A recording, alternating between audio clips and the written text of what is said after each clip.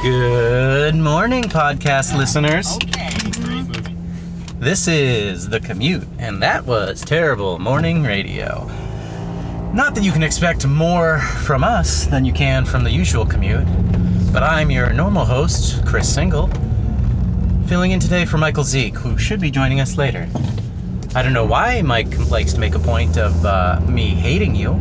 That's inaccurate. I love each and every one of you as individual, unique, special snowflakes.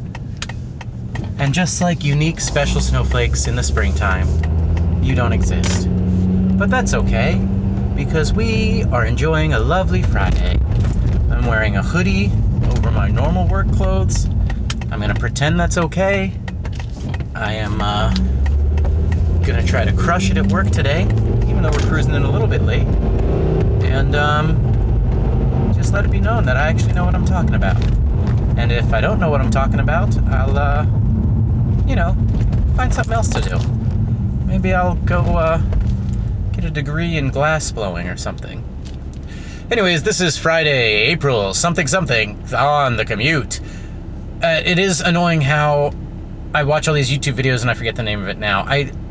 I know all these things, and this is, again, the difference between myself and my wife. I don't know what any of them are called, but I know the plot thinking thing exists, and I've offloaded so much of that memory to Google, where I know I can Google what's the name of the constant about skipping a third of the way into a YouTube video. It's like Maxwell's constant or something, and it's the same way of everything from Planck lengths to Planck, by the way. I believe his name was Max Planck. So I understand the theories, I just have trouble remembering their names. Which is kind of sad, because I feel like scientists should get to name cool stuff.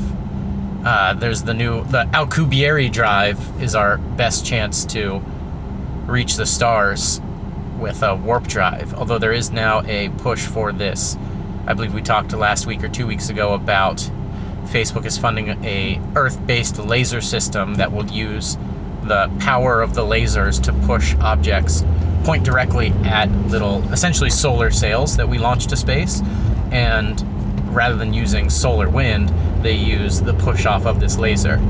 And what's nice is once you build it on Earth, you can point the laser somewhere else, so you can send a few dozen of these little crafts to Alpha Centauri or over towards the center of the universe, if there is a center of the universe.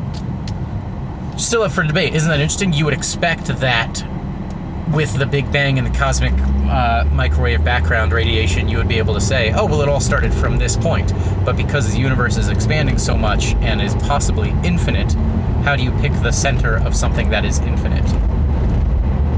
Or maybe I totally misunderstand that. That's the other thing. Humans are just doing their best to understand things, and it's a fine line of speaking confidently and not having any idea of what you're talking about.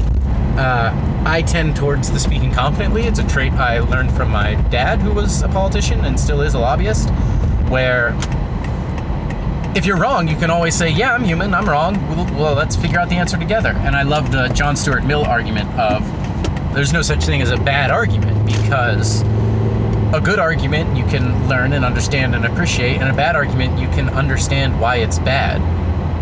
And there's a different term for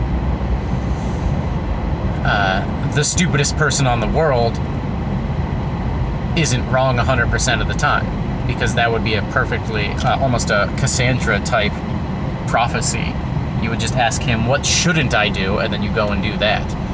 Which is, I guess, a little like the George Costanza episode when he starts doing the opposite of everything he normally does. Oh, I'm sorry, I had the air conditioning way up. Oh, you didn't hear all those brilliant thoughts I had because the wind was blowing. That's a metaphor for something. My thoughts are slightly stronger than a light breeze. That I didn't even notice the breeze, it was so slight.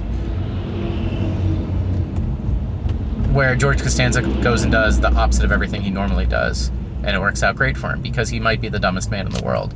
But that's not reality. And the inverse is true, too, with morality.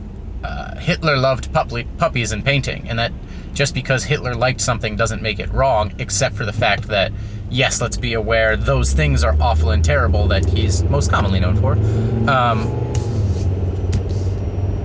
And I think people want to think of evil and these monsters as inhuman because it's easier to imagine them as not loving puppies and having families.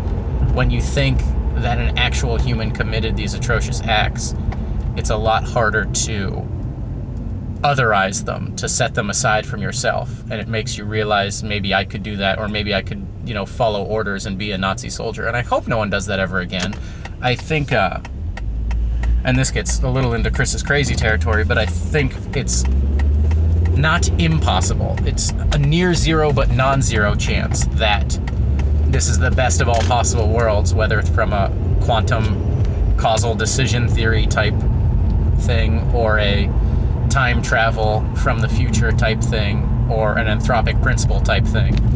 The terrible atrocities of Hitler let us all learn what terrible atrocities look like.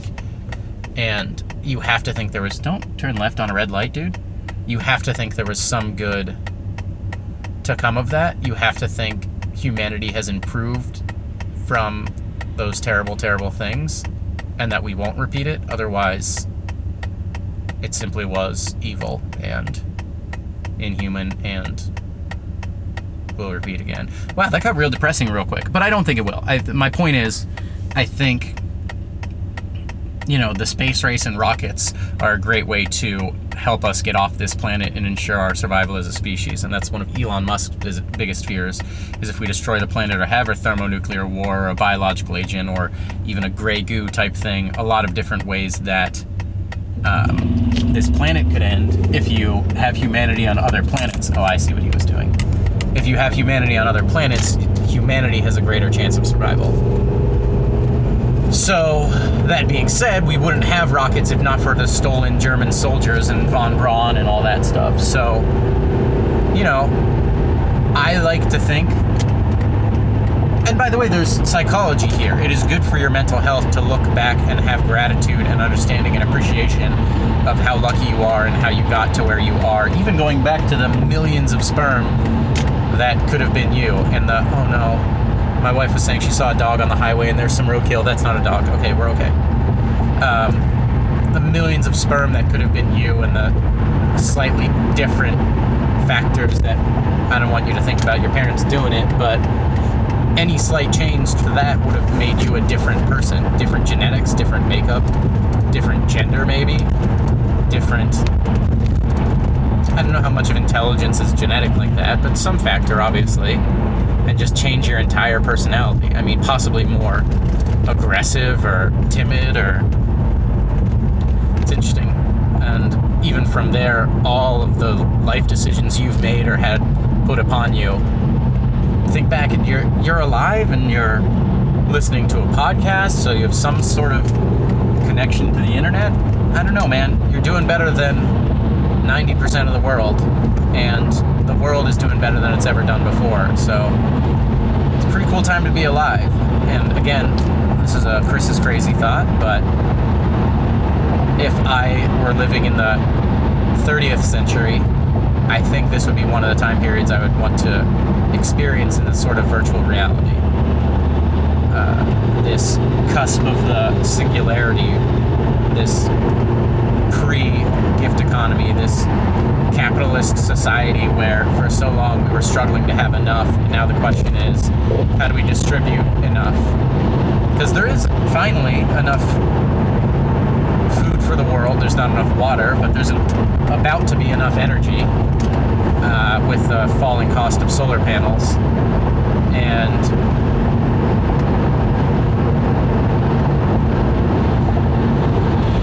the question is distribution. There's obviously not enough water, but with desalination plants powered by electricity, you can quickly have enough water. And not quickly, but all you need is to boil the water out, and that takes a lot of electricity, but not a ridiculous amount. So in an age of prosperity, that transition is fascinating.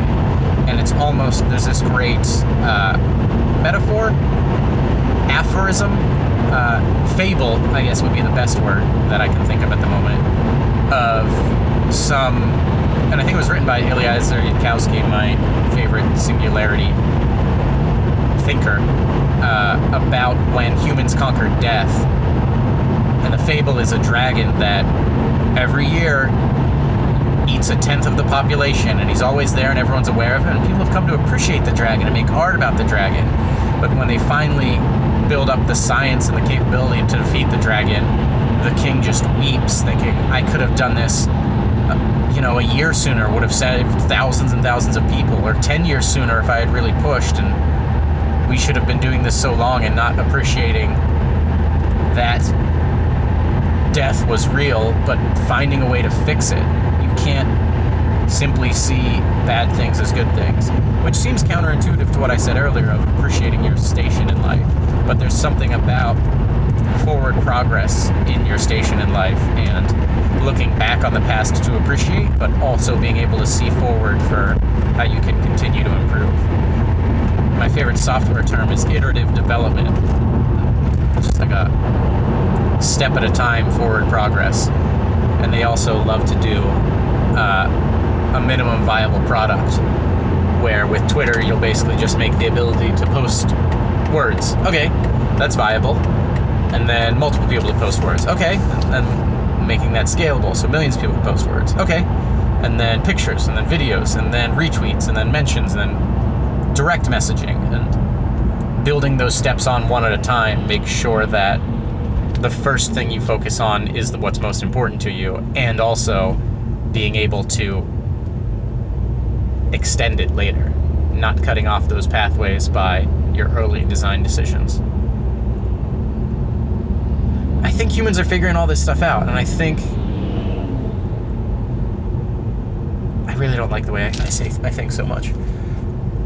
But spending time thinking about these things is beneficial to people. And so many people sit in cubicles punching numbers who will soon be unemployed that they will quickly have to come to terms with these things, which is a good thing, as long as they have some sort of universal basic income to keep them alive. And I keep seeing more and more about this crazy little idea. I've heard about Bitcoin in 2010 and universal basic income in 2012, and it seems like those both seem prescient, although I also wanted to get into side coins, but I didn't. That's fair. The Ethereum market cap shifting and all that shadiness, and Litecoin and Dogecoin, but it's cool. There's a lot of possibility left, and there's some doom and gloom from the finance industry saying that, oh, these returns aren't going to keep up and these unicorns are overvalued. But when only 1/7 of the world is even connected to the internet, if you could bring up the standard of living of the rest of the world, that's a lot of products to sell them. And the question is, where do they get the money? And my answer is, you give it to them. The money's always been imaginary since the Isle of Yap, where they moved giant stones. But now that it's electrons on blockchains and bank records, I'll take anybody's money. He giving it away. And this has been your Friday commute. That's a reference from The Wire. I appreciate you listening. And if you weren't listening, I appreciate that you exist. Have a nice life. This is The Commute. Peace.